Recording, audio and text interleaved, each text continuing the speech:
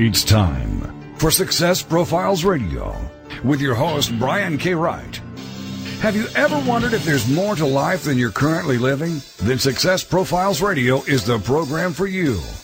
Every week, we'll explore different aspects of success and how to apply them to your life. Guests will come from many different backgrounds, including expertise in leadership, business, relationships, careers, networking, health, overcoming adversity, and much more. Every show is a dose of inspiration. This is Success Profiles Radio. And now, here's your host, Brian K. Wright. Hello and welcome to Success Profiles Radio. I'm your host, Brian K. Wright, and it is an absolute pleasure to be with you here today. I'm honored that you chose to spend part of your day with me here, and this is going to be a fantastic and amazing show. I will introduce my guest shortly, and I promise this is going to be a lot of fun, as it usually is. It's going to be great. I do want to take a minute or two to share some things I've been learning and thinking about lately, and I usually do this every single week. And before I forget, this episode is brought to you by Phone Sites. With Phone Sites, you can build a website or sales funnel from your mobile device in 5 minutes or less without any technical skills and without downloading an app. Try it free for 14 days at phonesites.com/Brian. Once again, that's phonesites.com/Brian. When you face an adverse situation, there are usually two responses to choose from. One choice is to exercise fear. The other is to exercise your faith. When we choose fear, we're actually focusing on what we are afraid of, the things that can go wrong, and the things we don't have. However, when we choose faith, we are focusing on hope as well as the things that can go right and the things that are working in our favor already. Clearly, one choice is a lot better than the other. So ask yourself this week, are you focusing on fear of what can go wrong? Or are you focusing on faith, which brings about hope and favor? Think about that today, and I promise that if you choose faith, it will be richly rewarded. And before I forget, if you've not picked up my latest book, it's called Success Profiles, Conversations with High Achievers, Volume 2.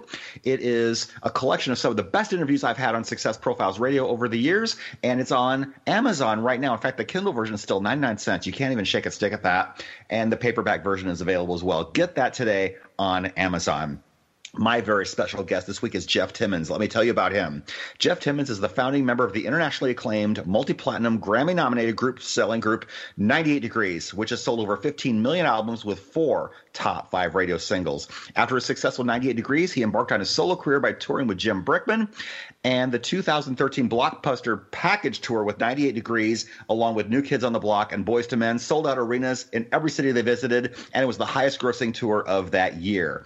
In November that year, Jeff took his project Men of the Strip on a 42-city sold-out club tour, which caught the attention of the E! Network, who subsequently filmed a docu-movie chronologically the cast. Last Christmas, 98 Degrees headlined his Christmas tour in support of their second Christmas album, selling out shows everywhere across the country. We have so much to unwrap during the show today, so here we are with my very special guest, Jeff Timmons. Jeff, how are you today? I'm great, Brian. Thanks for coming on. I'm honored, and that's quite the intro. I really appreciate that. Hey, you're so very welcome. So here's what I want to ask first. Did you envision early in your life that you would be where you are right now?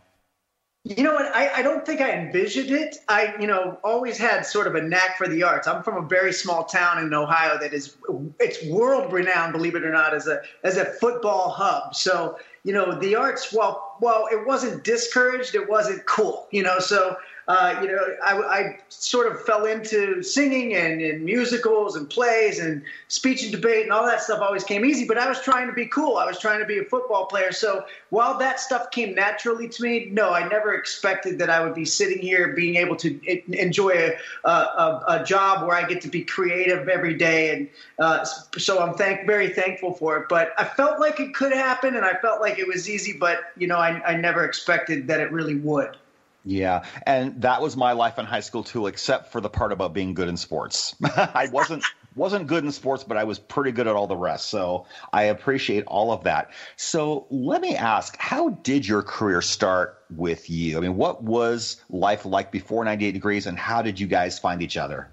While I was really, really great in high school and grade school with regards to, my education, when I got to college, I went to play football, and of course I wasn't very good at it. You said you weren't good at it. Well, I wasn't good at it either. So I just kept trying at it. And I bounced around from school to school and really wasn't into college besides the scene. I loved being away from home and, getting to be, party and be around girls and all that stuff. But the educational part, I just didn't have the attention for it. And I was on my fourth school when I was about to graduate finally, to my parents' joy, Yes. after 4 colleges, and just was at a party, and some girls were there, and they were talking about how these guys impressed them singing, and I just took 4 of my friends that I went to high school with, and I actually ended up reconnecting with them in college, and we parted out a 4-part harmony song to doo-wop song to the song My Girl, and sang it for them, and they loved it and thought we were cool. And so that was it for me. I was like, I'm done with school.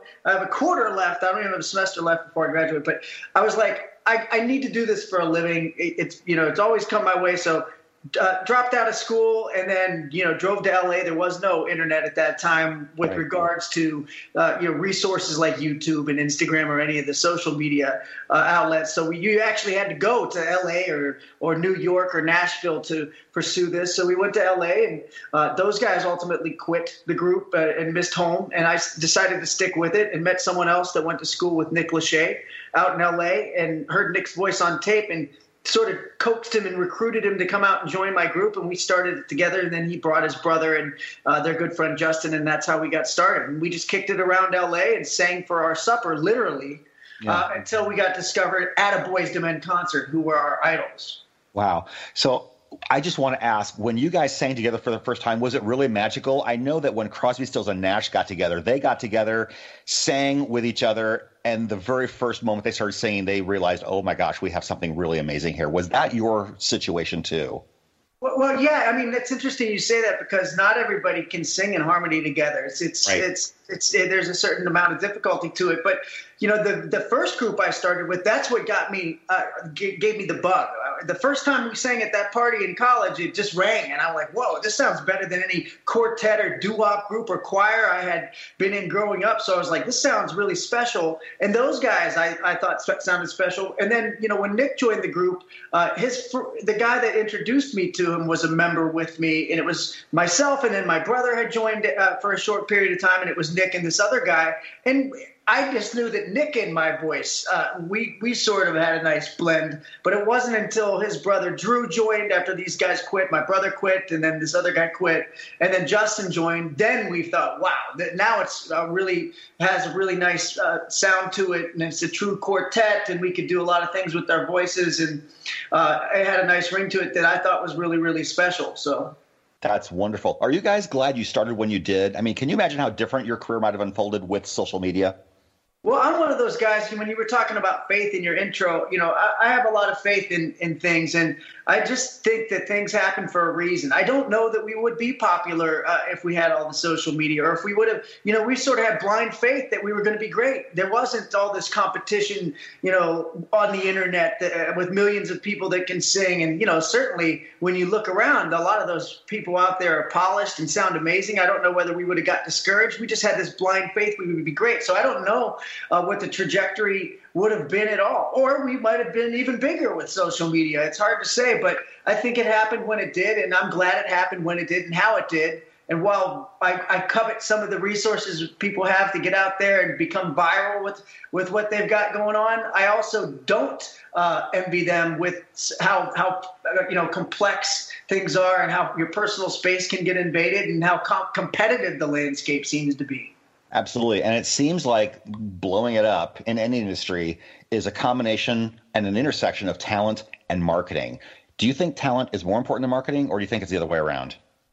Look, having been in a very well-marketed group, and having been not well-marketed in the beginning of it, seeing both sides of the coin, I think it's a little bit of both. And then I think, one of the other factors that you might have left out is the hard work, right? So yes. I think that you got to have the hard work. You can have I've come across so many more people that are much more talented and gifted than we were, but we worked way, way harder. And we just didn't expect that any of it would come to us. We had to go out there and get it. So that was part of it. But then look, we had the talent, and we were working hard, and our record label Motown wanted to hide our pictures. They wanted people to think we were a black group, an urban group at first. So they didn't put our pictures on anything, and they discouraged the marketing department for showing visuals for us. And while we had a hit song at radio, nobody knew who we were. And then the next day, a new regime comes into the label, and the guy says, well, look, there's the Backstreet Boys out there, there's the NSYNC out there, and these guys,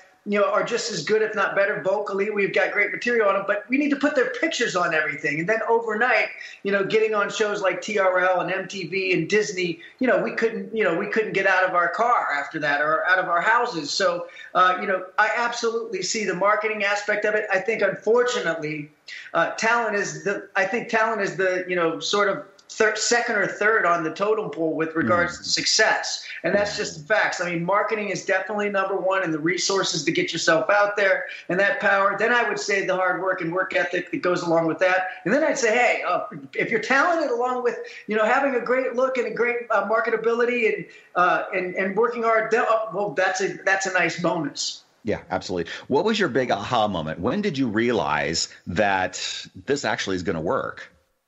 Look, I felt it from the beginning, but, when it really, really hit me was after we had worked really hard for a while and been on the record label for a couple of years, struggling to get them to see our vision. I think when I was in Los Angeles and heard our first single on the radio for the first time, that's when I was like, wow, this is great. We're making it. I never said we've made it, but I was like, we're on our way. Wow. Surreal moment, I'm sure, right? Oh, absolutely. I mean, and I can remember it like it was yesterday. And I've been fortunate enough to have a number of those moments. And those are always great experiences that you cherish and you never forget. Absolutely. We've got about a minute and a half to our first break. What do you think is the biggest challenge you guys had getting started? I think it's just a matter of getting everybody to share the same vision that we had with regards to the music and understand what we were trying to do. A lot of people, were looking at certain comparables. At the time we got signed, they wanted us to be really urban, and we wanted to just be ourselves. And so it took a while for that. Absolutely. We are with Jeff Timmons this week, my very special guest, and he is the founding member of 98 Degrees. We're going to explore 98 Degrees, his career in that a little bit more. We'll discuss his entrepreneurial interests outside of 98 Degrees because he's got a lot going on and you just can't keep a man like this down. So we're going to talk about all of that when we come back. This is Success Profiles Radio, and I'll tell you what, we're going to talk about how they got signed to Motown and what a great family that is. And we're going to talk about collaborating, and we're going to talk about the business side of music when we come back with all of that. This is Success Profiles Radio.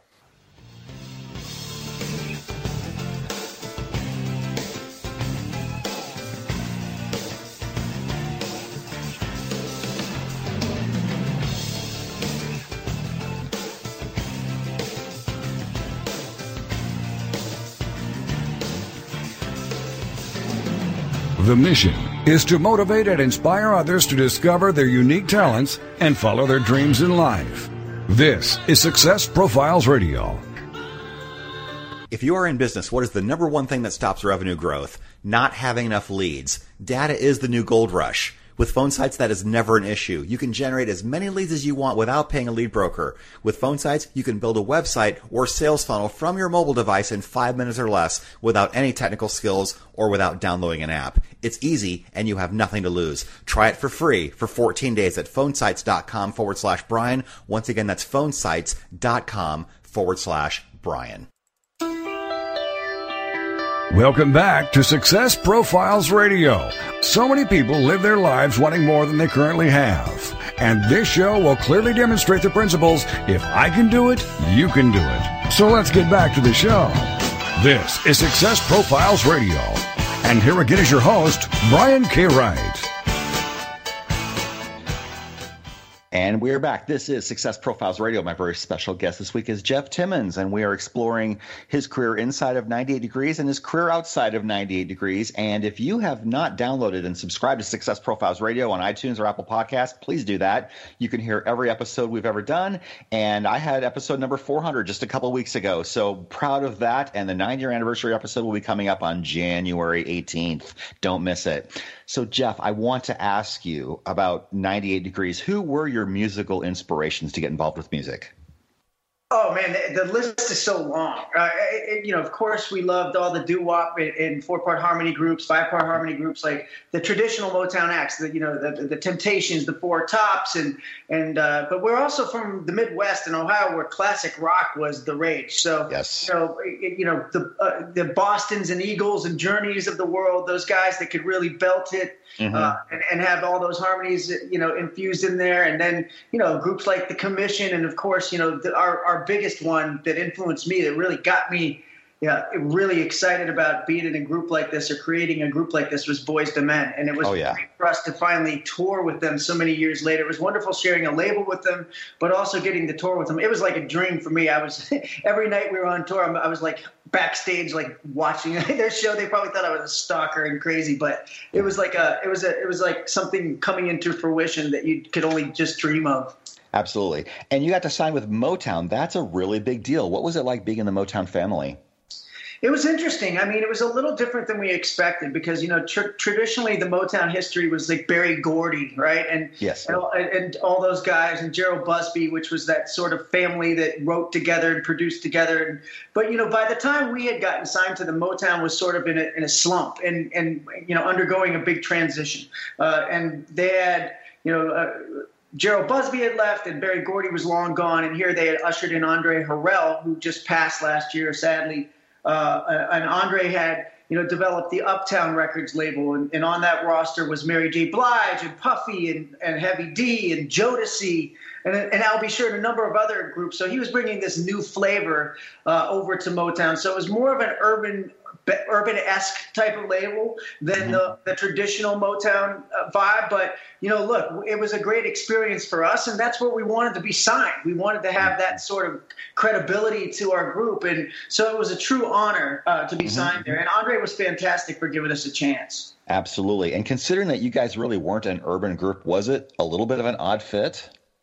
It was. I mean, look, we had been heavily influenced by, the black culture and urban music. I mean, certainly we were huge fans and honored, that genre of music in a number of different ways. But they wanted to lean a lot more urban than we wanted to go with our image. So, yeah, there was a little bit of a struggle with regards to the imaging of the group, especially in the first few years. I mean, they wanted us to work with a lot of the urban producers, which we loved. All that stuff was great. I mean, we enjoyed those experiences, but we didn't think that people would buy into us, trying to be something we weren't, or trying to sing a certain type of genre of music that really didn't fit us as people. And, look, we tried to do that. And we were in a couple of different sectors that people rejected it. So they didn't want to be fooled by us. It did take someone else coming in and really getting an understanding for us and our sound and our personalities to really get that vision out there.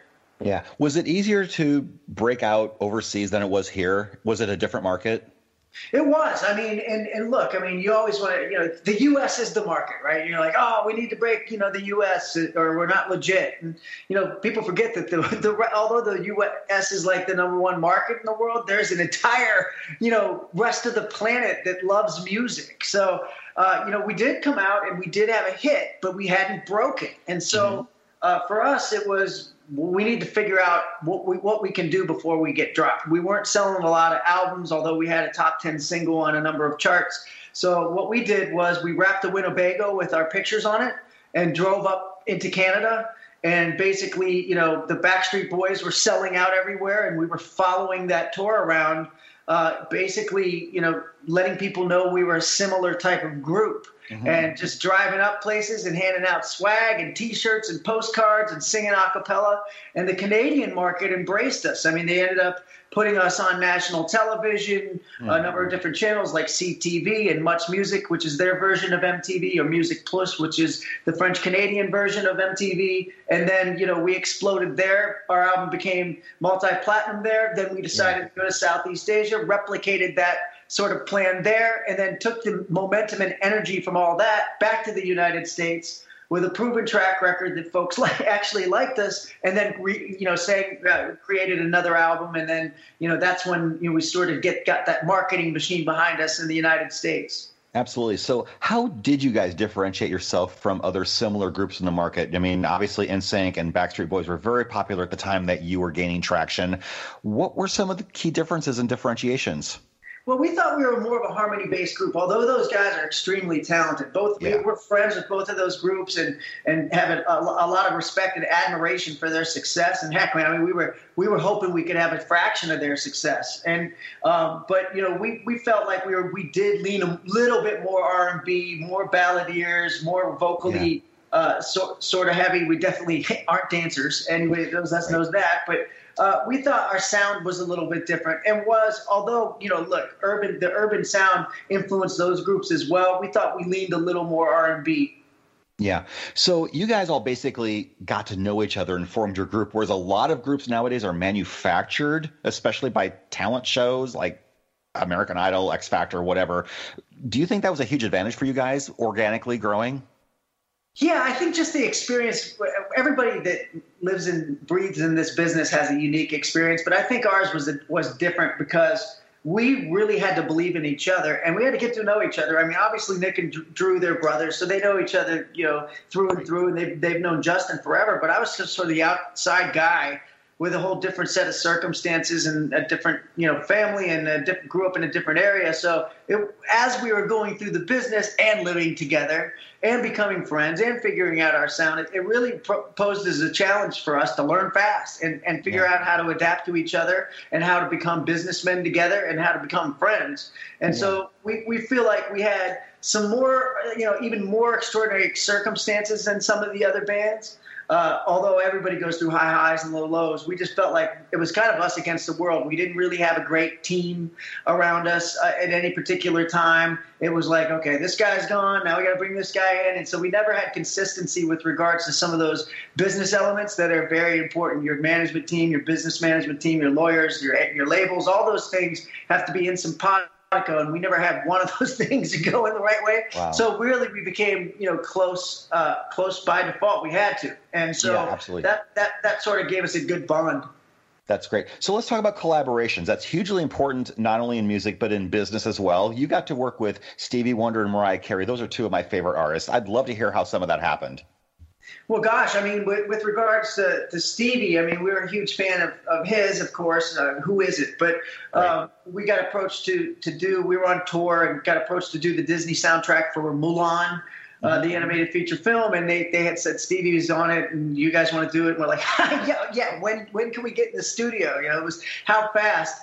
And with those types of things, you don't always get to spend time with the person you're collaborating with. So we didn't get to go in the studio with Stevie. He recorded his part separately, but we did get to do a video with him. And he was just an amazing guy, doing music the whole time, had keyboard in his trailer, played the harmonica on the set the whole time, sang with us. It was just another one of those extraordinary, mind-boggling experiences that seems like a dream come true and is better than a dream. And he was just great, and it was a lot of fun. And Mariah was another one that was great for us. I mean, she's known for doing collaborations. She collaborated with Boyz II Men, so it was natural for us to say yes to that.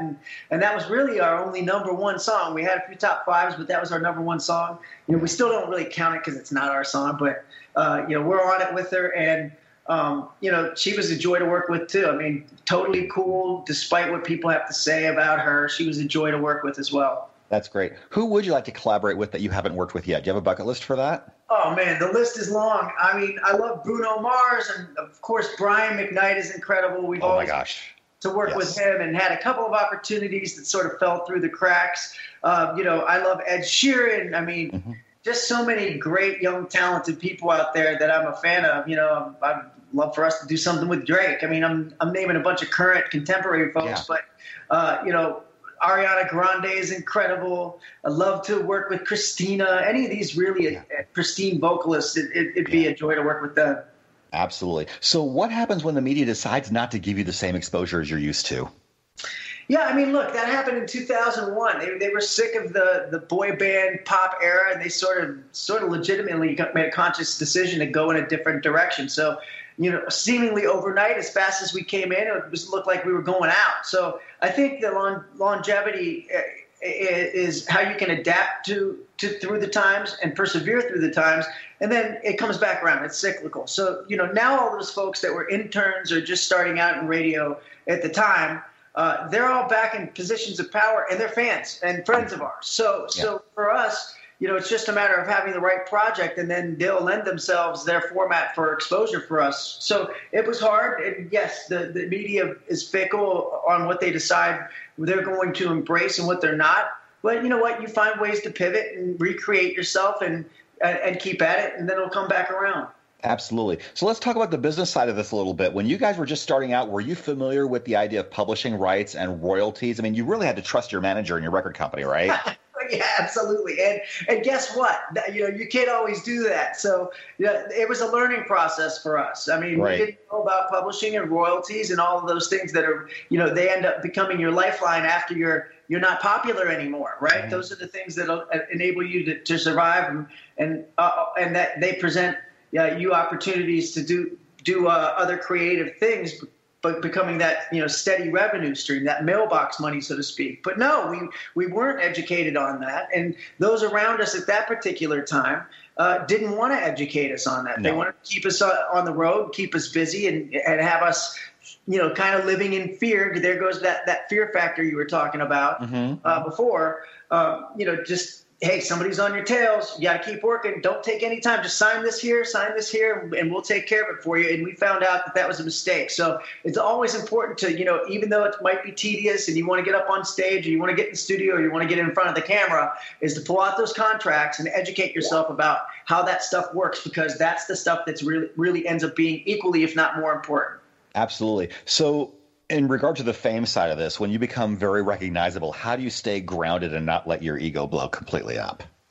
Well, I think a lot of it's how you're raised. My parents were very cognizant of making sure that we were humble growing up, and certainly you can the things that happen to you can it can skew you in a different direction if you actually believe it. But at the end of the day, you look at yourself in the face and you go, what is real and what isn't? 2 days ago nobody knew me. 2 days later everybody knows me, and there's something that's very unrealistic about all that stuff. So if you have the proper perspective on it, and you absolutely want to be a people person and have longevity at all, you have to remain humble. And I think that's another key to success, as well as the humility portion of it. Embrace the success, love it, but stay humble. Absolutely. We got about a minute left. Fame and temptation can be a big downfall for people if you're not ready for it. How did you deal with all of that? Well, not well. Sometimes not well. I mean, I think better than most, but not as good as I would have liked to. I mean, it's right. Everything's right there, for you. And so you can indulge a lot. I'm not necessarily talking about like drugs and alcohol, but just the excess of the way you can do things. So I think that it takes a little bit of experience before you realize what your own borders and guidelines are. And then, you quickly snap back into place to your own boundaries. Absolutely. This is Success Profiles Radio. We are with Jeff Timmons from 98 Degrees. We will talk more about the group, and we'll talk about his business interests outside the group when we come back. This is Success Profiles Radio. Please stay with us. Don't go away. I cannot wait to unravel a lot more with my very special guest, Jeff Timmons. We'll be right back.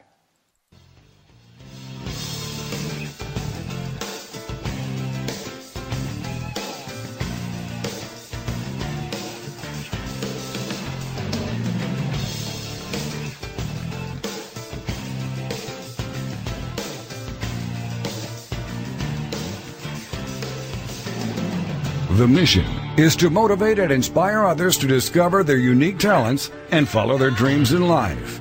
This is Success Profiles Radio.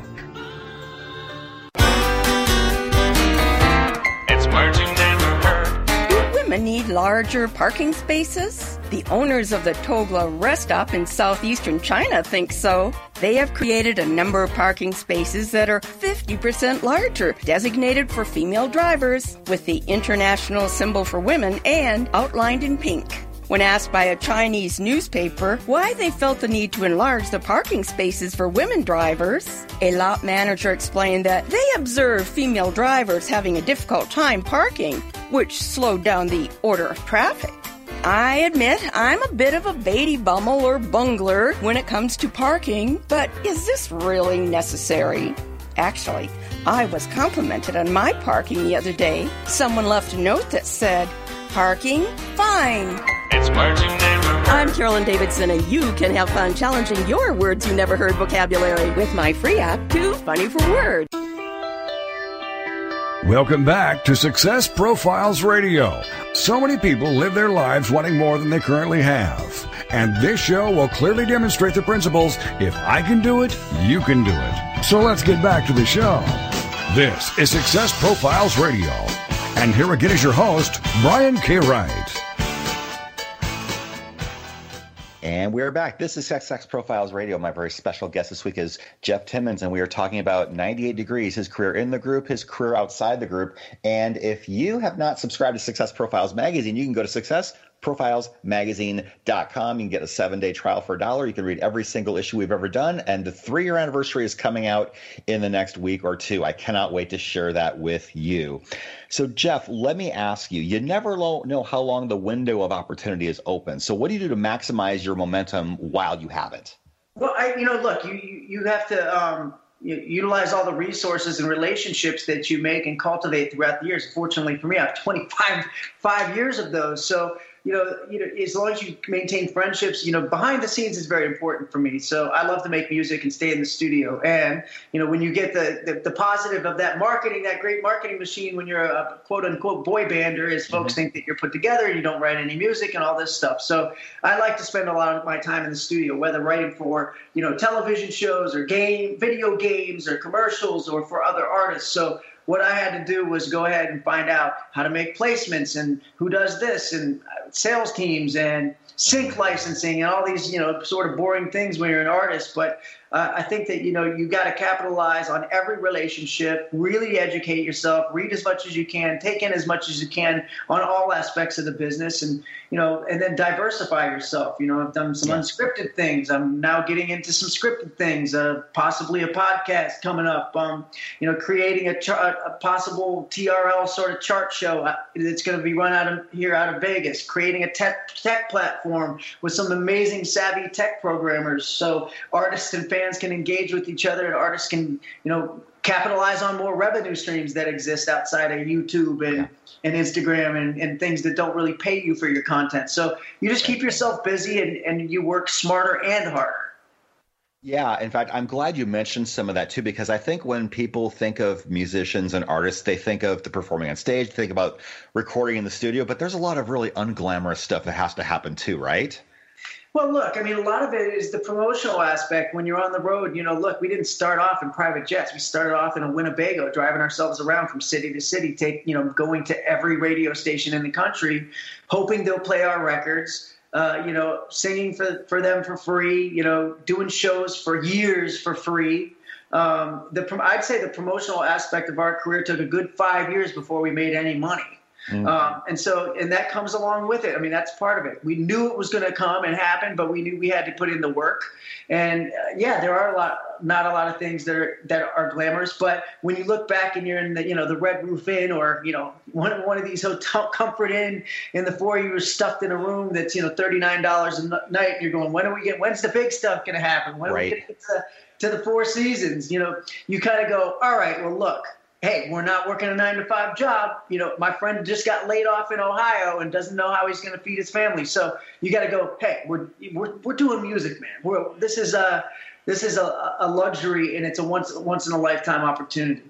Yeah. So any group reaches a point where there may be tensions, or perhaps more importantly, there may be outside interests. I know the Beatles experienced both of those things. There were tensions in the group, and they all had interests outside the group that were developing. Did you find that to be true for you? How did you decide it was time to take a break? I think it happens with every group. It doesn't matter how close you are. You see groups with brothers in them. I watched the Bee Gees documentary, right? And those guys loved each other and were brothers. And two of those guys were always at each other's throats. Or the Gallaghers from Oasis, right?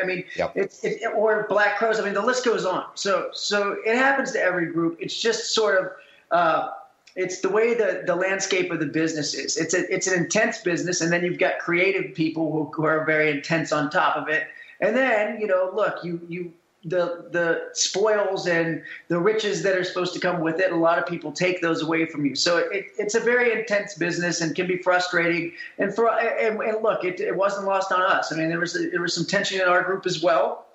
And, look, also people trying to pull us in a million different directions at once. We didn't consciously make a decision to part ways. We were doing the Michael Jackson special on September 10th, 2001 in New York City. Of course, everybody knows September 11th was the next day. Nobody knew what was going to happen. We had a couple of dates left on our world tour that we were doing, and so we were scared and wanted to be home with our families and loved ones during that sort of rocky time, and we kind of went separate ways and didn't get back together for many years. We just stayed away.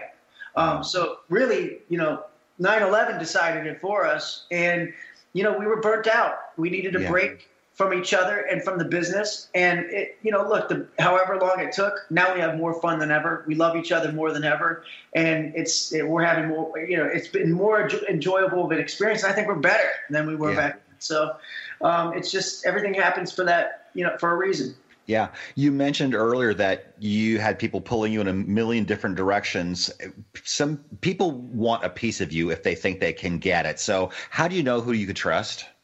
You really don't. I mean, it's really, really hard to figure that out because, when it's such a world when you're on top like we were in the late 90s, early 2000s, that, we didn't know what was real anymore because people around us started to change. We really tried to keep ourselves humble and grounded, and we kept each other in check no matter what. But it was crazy to see people around you changing, like people that were your friends that you grew up with or your family members that are acting different.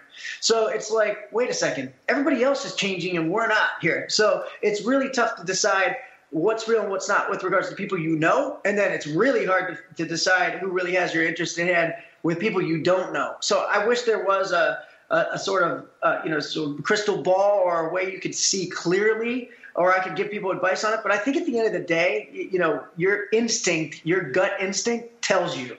And you might not want to listen to it, right? You might go, well, that guy's bad too. Well, that guy's bad too. Well, this girl's bad too. And everybody seems bad. And guess what? They have the bad intentions. And then, look, I think at the end of the day, you end up coming across people that may have a longer-term vision for you and may not tell you something you want to hear. And you're going to have to decide that, that person has a longer-term vision. It might take longer. It might make me still work hard, but, it's a longer path, but they're the ones that I need to be around. And that's a decision you have to make with your gut. Yeah. And building relationships is important in music, also in business in general. I believe, and I know you do too, in the importance of being really good to people on your way up because you don't know when you might actually need them. Well, there's no question about it. And again, I think a lot of it has to do with intention too. So great. Being good to people on the way up because you want to be good to them on the way up is one thing, but being good to them on the way up because you might see them on the way down is another thing. Mm-hmm. So I think you got to try to be, obviously you want to make good business decisions and create good relationships and network. But I think, the more legitimate and true and real you are as a person to those people on the way up, the more they're going to embrace you on the way down. And I've seen that in my career. there's no way I would be able to still be doing anything this many years later if I didn't have a bunch of people out there that I made friends with on the way up that have been there for me going back down and now on the way back up. And so I think it's the utmost importance that you go in and treat people the way you want to be treated, regardless of what future results will be. You get again another one of those blind faith things. I'm just going to be a good person, and if it does me justice on the way down, or when I encounter this person again, great. But it shouldn't be the factor causing you to be good to someone. Right. And the other piece of that, too, is being good to people on their way up. I would imagine that early in your career, you were meeting interns and people who didn't have a ton of authority at Motown. But now, 15, 20 years later, they have positions of power now. And boy, aren't you glad you met them when you did? Yeah, I think about that a lot. I'm like, wow, that's pretty crazy. And this person that might not have been able to get into the party because they didn't have credentials. And I remembered, she was sweet and got the person interviewing us coffee. Let's get her in, or get him in, or do something for somebody, just to be nice. And I think that those things always, no good deed goes, unrewarded, I think. And for me, I think that somebody gives somebody a shot at some point, right? You don't just end up at the top magically. There's always someone that believes in you or gives you a shot or gives you a chance or sees something in you that you might not even see. And so I think that, naturally it's that pay it forward thing. And all, people roll their eyes and think this stuff is corny, but I've seen it happen and lived it and seen people, behave certain ways and behave other ways. And I think that, I would 100% encourage anybody to treat somebody the way they would like to be treated, because even if you don't see the immediate reward, you're doing something for someone that's going to inspire them to do something for someone else. Absolutely. Let's talk about your business interests outside of 98 Degrees. You produce TV shows. You've had a solo album. Tell us a little bit about that. Well, I mean, like the first solo album I had was, an experience that, I wish I would have sold millions of copies, but it was at that time when the business had sort of said no more pop stuff. But it was a great experience and exercise for me in the studio by myself. So that was a great experience, just learning my way around the studio without super producers in there doing everything and me peeking over their shoulder the whole time. So I thoroughly enjoyed that experience, and that led me to do a lot of different things for a lot of different musicians and play songs and things of that nature. And then on the TV side of things, I had a couple of ideas and were able to see those to come into fruition, and learning there as well, and have a whole slate of shows, fortunately, that are going to be coming out in the next year or two, provided that, that it's safe to film again once COVID is subsided. And then, just like in general, like curating content and doing different things for other artists, and, just becoming an entrepreneur with regards to marketing and promotion and different types of businesses has always fascinated me. Because what it does is, the revenue and income streams that I make from that stuff enable me to sit around in my studio and pluck around on the keys all day long. Yeah. Would you want to own your own recording studio or your own recording label? Look, I think it all melds together, but I think, yes. So multimedia company, I shy away from the word record label because people don't exactly love the idea of record labels. Sure. But providing other artists an outlet to get their music out there and creating it with them, absolutely. Fantastic. We've got a minute or so to our final break. What have you learned about yourself by taking on these extra projects outside of the group? Well, I learned that you have the capacity to do more than you think you can. So anytime I feel overwhelmed, it's really just about getting a little bit of sleep. I don't sleep that much, but it's usually just get a little bit of sleep, recharge your batteries, and you can take on as much as more than you think you can. And I think there are plenty of hours in the day. It's just about, managing your bandwidth and dedicating the proper time and energy towards each project the right way.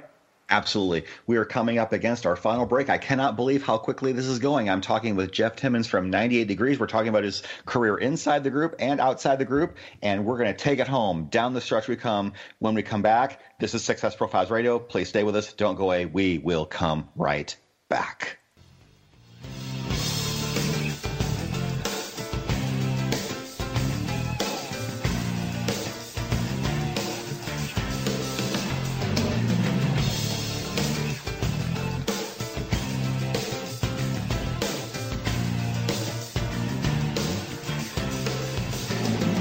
The mission is to motivate and inspire others to discover their unique talents and follow their dreams in life. This is Success Profiles Radio. Have you ever thought about writing a book? Surveys show that 81% of people wish they could, but many never do. If you're one of those people, I can tell you why. You don't think you have time, you may not know how, or you might not believe you are a good enough writer. When you're working with an experienced coach, these reasons go away because I will help you every step of the way. If you want to know more about how to write a nonfiction book, whether it's business, self-help, or how-to, reach out to me at www.briankWright.com for more information. Once again, that's briankWright.com. Welcome back to Success Profiles Radio. So many people live their lives wanting more than they currently have. And this show will clearly demonstrate the principles, if I can do it, you can do it. So let's get back to the show. This is Success Profiles Radio. And here again is your host, Brian K. Wright. And we are back. This is Success Profiles Radio. Down the stretch we come. And my special guest this week is Jeff Timmons from 98 Degrees. If you've not picked up my latest book, Success Profiles, Conversations with High Achievers, Volume 2, it is on Amazon.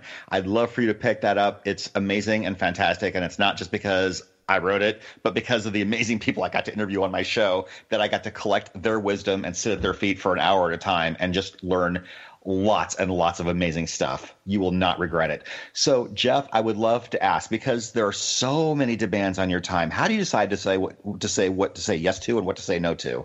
It's really hard because I used to say yes to everything. Yes. And then I met my wife and she's like, you can't do this and you can't do that because, you're wasting a lot of your time. And it wasn't necessarily having to do with people, but certain projects that I just had trouble in the past saying no. No, you just have to prioritize what's going to be best for you and your family and the project you're involved with. The goal is to be successful with everything. So if you just say yes to everything and spread yourself too thin, then you don't have the ability to see all those projects come into fruition in a successful manner. So I think it's just a matter of prioritizing certain things at certain different times. Fantastic. Keeping a positive mindset is really, really important, especially because the world likes to beat you down, especially when you are all the way up. So how do you set up your day for success?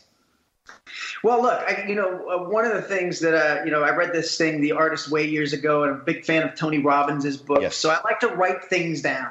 I usually start my day off by getting up really early, drinking a bunch of coffee, getting on the treadmill, running, get my blood going, and then I'll write down the goals for the day in a notebook or a journal. And I don't go back and read all of them. I just sort of stream of conscious, get it out there, put it out into the universe, what I want to do for that particular day, what I'd like to achieve. So I think that a good way to start your day is get your body going, get your mindset right, and absolutely stay positive no matter what.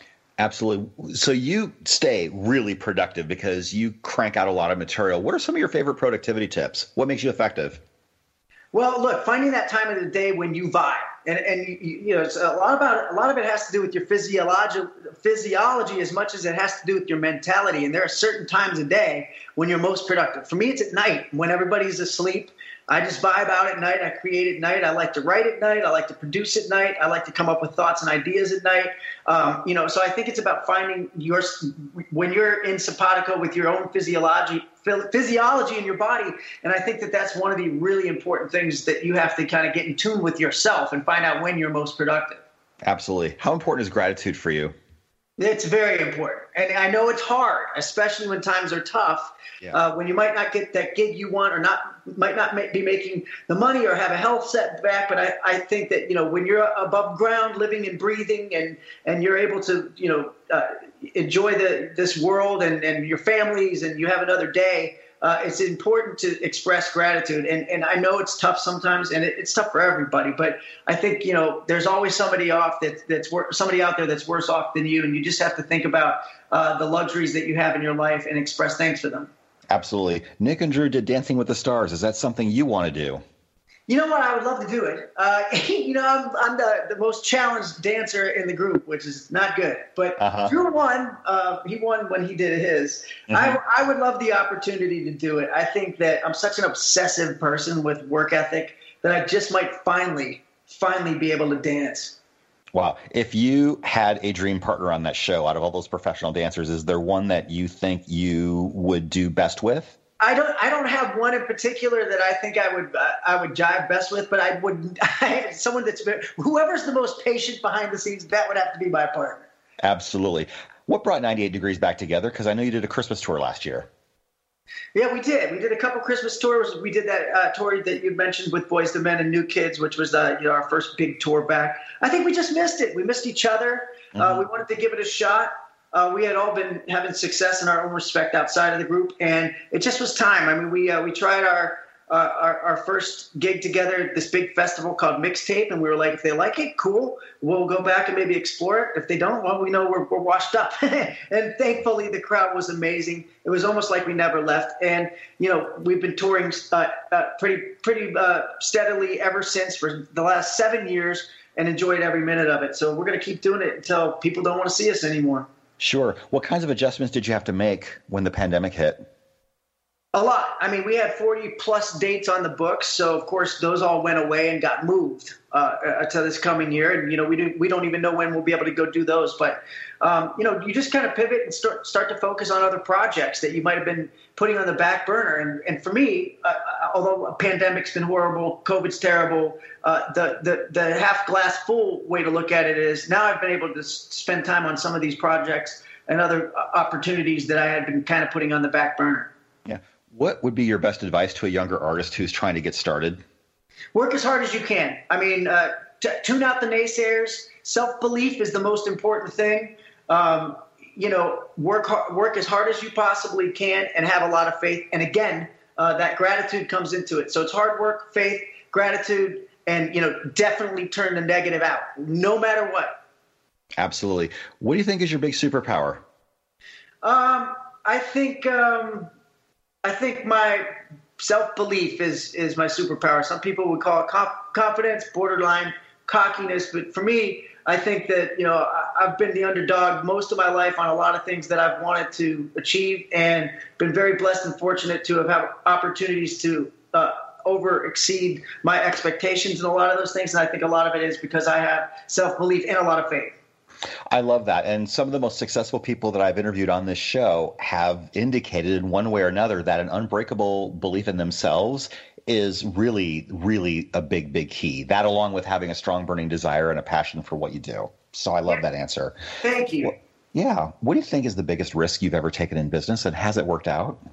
And not all of them have worked out. I've invested money in a lot of things and look, fallen down quite a few times and gotten up from all of them, fortunately. But not all of them are hits. I mean, not every time a baseball player gets up there, he makes a hit, right? Success is 1/3 or a fourth or something like that. Those guys are considered successes. So I've had a couple risks where I've invested finances in things and they haven't panned out. And it's either because I just didn't do it the right way and ignored gut instincts on a lot.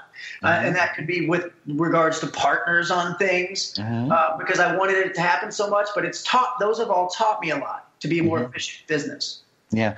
What do very few people know about you that might surprise us? I don't know. There's a lot out there about us in the group, and you can find almost anything. I just think that I don't think a lot of people know that I compose music. I think that a lot of people see me on stage or promoting different things, and I have a really great relationship with the media, so they assume that I'm in front of the scenes guy, but I very much enjoy being behind the scenes and being at home. I love being at home with my family. So here's one of my new favorite questions. You are getting ready to attack the Death Star, and you were on your final approach. What song are you cranking? Oh, man. It's got to be something with AC/DC or something like that. Back in Black or, Thunderstruck. Well, yeah, exactly. That's it. One of those jams by AC/DC or a Metallica song. So it's got to be something heavy. Yeah, those things come out first when I ask that question. My personal song would be Tom Sawyer by Rush. Jam. Those guys, oh man. And Neil Peart was a fan of ours, believe it or not. He came to one of our shows and I'm like, are you serious? Wow. So, that's great. I love that answer. And tailing off of that, you said Neil Peart was a fan and you were surprised. Have you heard any other people that you've looked up to that have said, hey, I'm a big fan of your work, and how did it make you feel? Well, recently I met, I think it was about a year ago, Maren Morris, who I'm a fan of now, and she's young and beautiful and killing it on the radio. She came up, she's like, I'm such a fan. I'm like, what? Wow. I'm like, oh, great. I'm a fan of yours too. So that's happened a couple of times that I just try to act cool, but I've never really been good at acting cool. Yeah. So what influential book or mentor have you encountered that's helped you? Any of the Tony Robbins books, I can go on and on. I mean, Dan Millman's books are all good. Way of the Peaceful Warrior is great. All the Og Mandino books, those are, so many books. The Master Key System, Wallace D. Waddell's books, Napoleon Hill. I mean, there's so many of those books out there. The Science of Getting Rich. Master Key System is probably my favorite one. Yeah, that's a good one. And Tony Robbins, of course, is legendary. I interviewed his son, Jarek, on my show a few years ago. Really, really great guy. I met Jarek when he was a little kid. I mean, Tony, that's another one. He came to the show in San Diego when Jarek was a little kid, and he was like, we're fans of yours. And I'm like, really? You don't understand. I was sitting in a security house writing all my goals down to your books, and all of them came true. And then he had me do an infomercial for him. So it was really interesting. That's fantastic. What is the scariest thing you've ever done? I think joining the Chippendales as a host. I mean, I thought it would have a lot of negative backlash, that people would think I'm a stripper. But that was one of the best experiences of my life. I loved hosting that show. It was a well put together show. It was the catalyst for me creating Men of the Strip, which also was a successful show. It certainly was the predecessor. Came out before Magic Mike came out, and then when Channing Tatum came out, that whole genre blew up. But I was afraid to do it. It was days before, I was just hosting it. I mean, I wasn't dancing in the show, although it's a well put together show. Yeah. I was just like, this is going to kill my career, and all it did was help me. Wonderful. Was there a musical component to that too? Oh, 100%. I mean, there's a ton of music, really well put together choreography. It's a Vegas show. It's not like, just dollars and G strings. It's a really cool thing. And then, look, we created even a more souped up version of that with Men of the Strip, a more classic kind of stage show with really great choreographers and talent. Fantastic. If you could talk to the 18-year-old version of yourself, what would you tell him? Don't be so cocky. Learn as much as you can, and listen to other people more. Otherwise, follow your gut. Wow, that's great. Any bucket list items that you have not fulfilled yet? There's so many I can't list. I would love to have a really, really well-respected movie out there that people like and it inspires. Wow, that's fantastic. So the question I ask everyone toward the end of the show, Jeff, who inspires and motivates you? I was always really motivated by my father, who's a big success and everybody respected, and it still goes the same today. And really, anybody that overcomes the odds and believes in themselves and treats everybody with respect and inspiration to me. Fantastic. And so how can we find you? How can we try with you and vibe with you? Any of the socials, I'm on all of them, Twitter, Facebook, Instagram, and really good about being in touch with my fans, and look out for any of the 98 Degree stuff. And I've got a lot of projects on the horizon and hope everybody enjoys everything. Oh, Jeff, it was such an honor to have you here. Thank you for being here, my friend. It was fun. Honored to be on, Brian. Thanks so much, and congrats on all your success and continued success to you.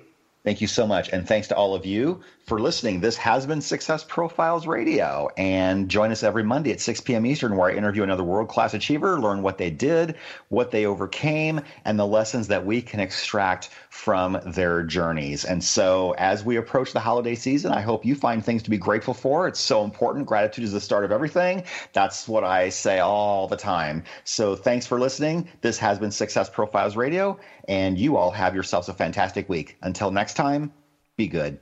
Take care, everyone. Goodbye.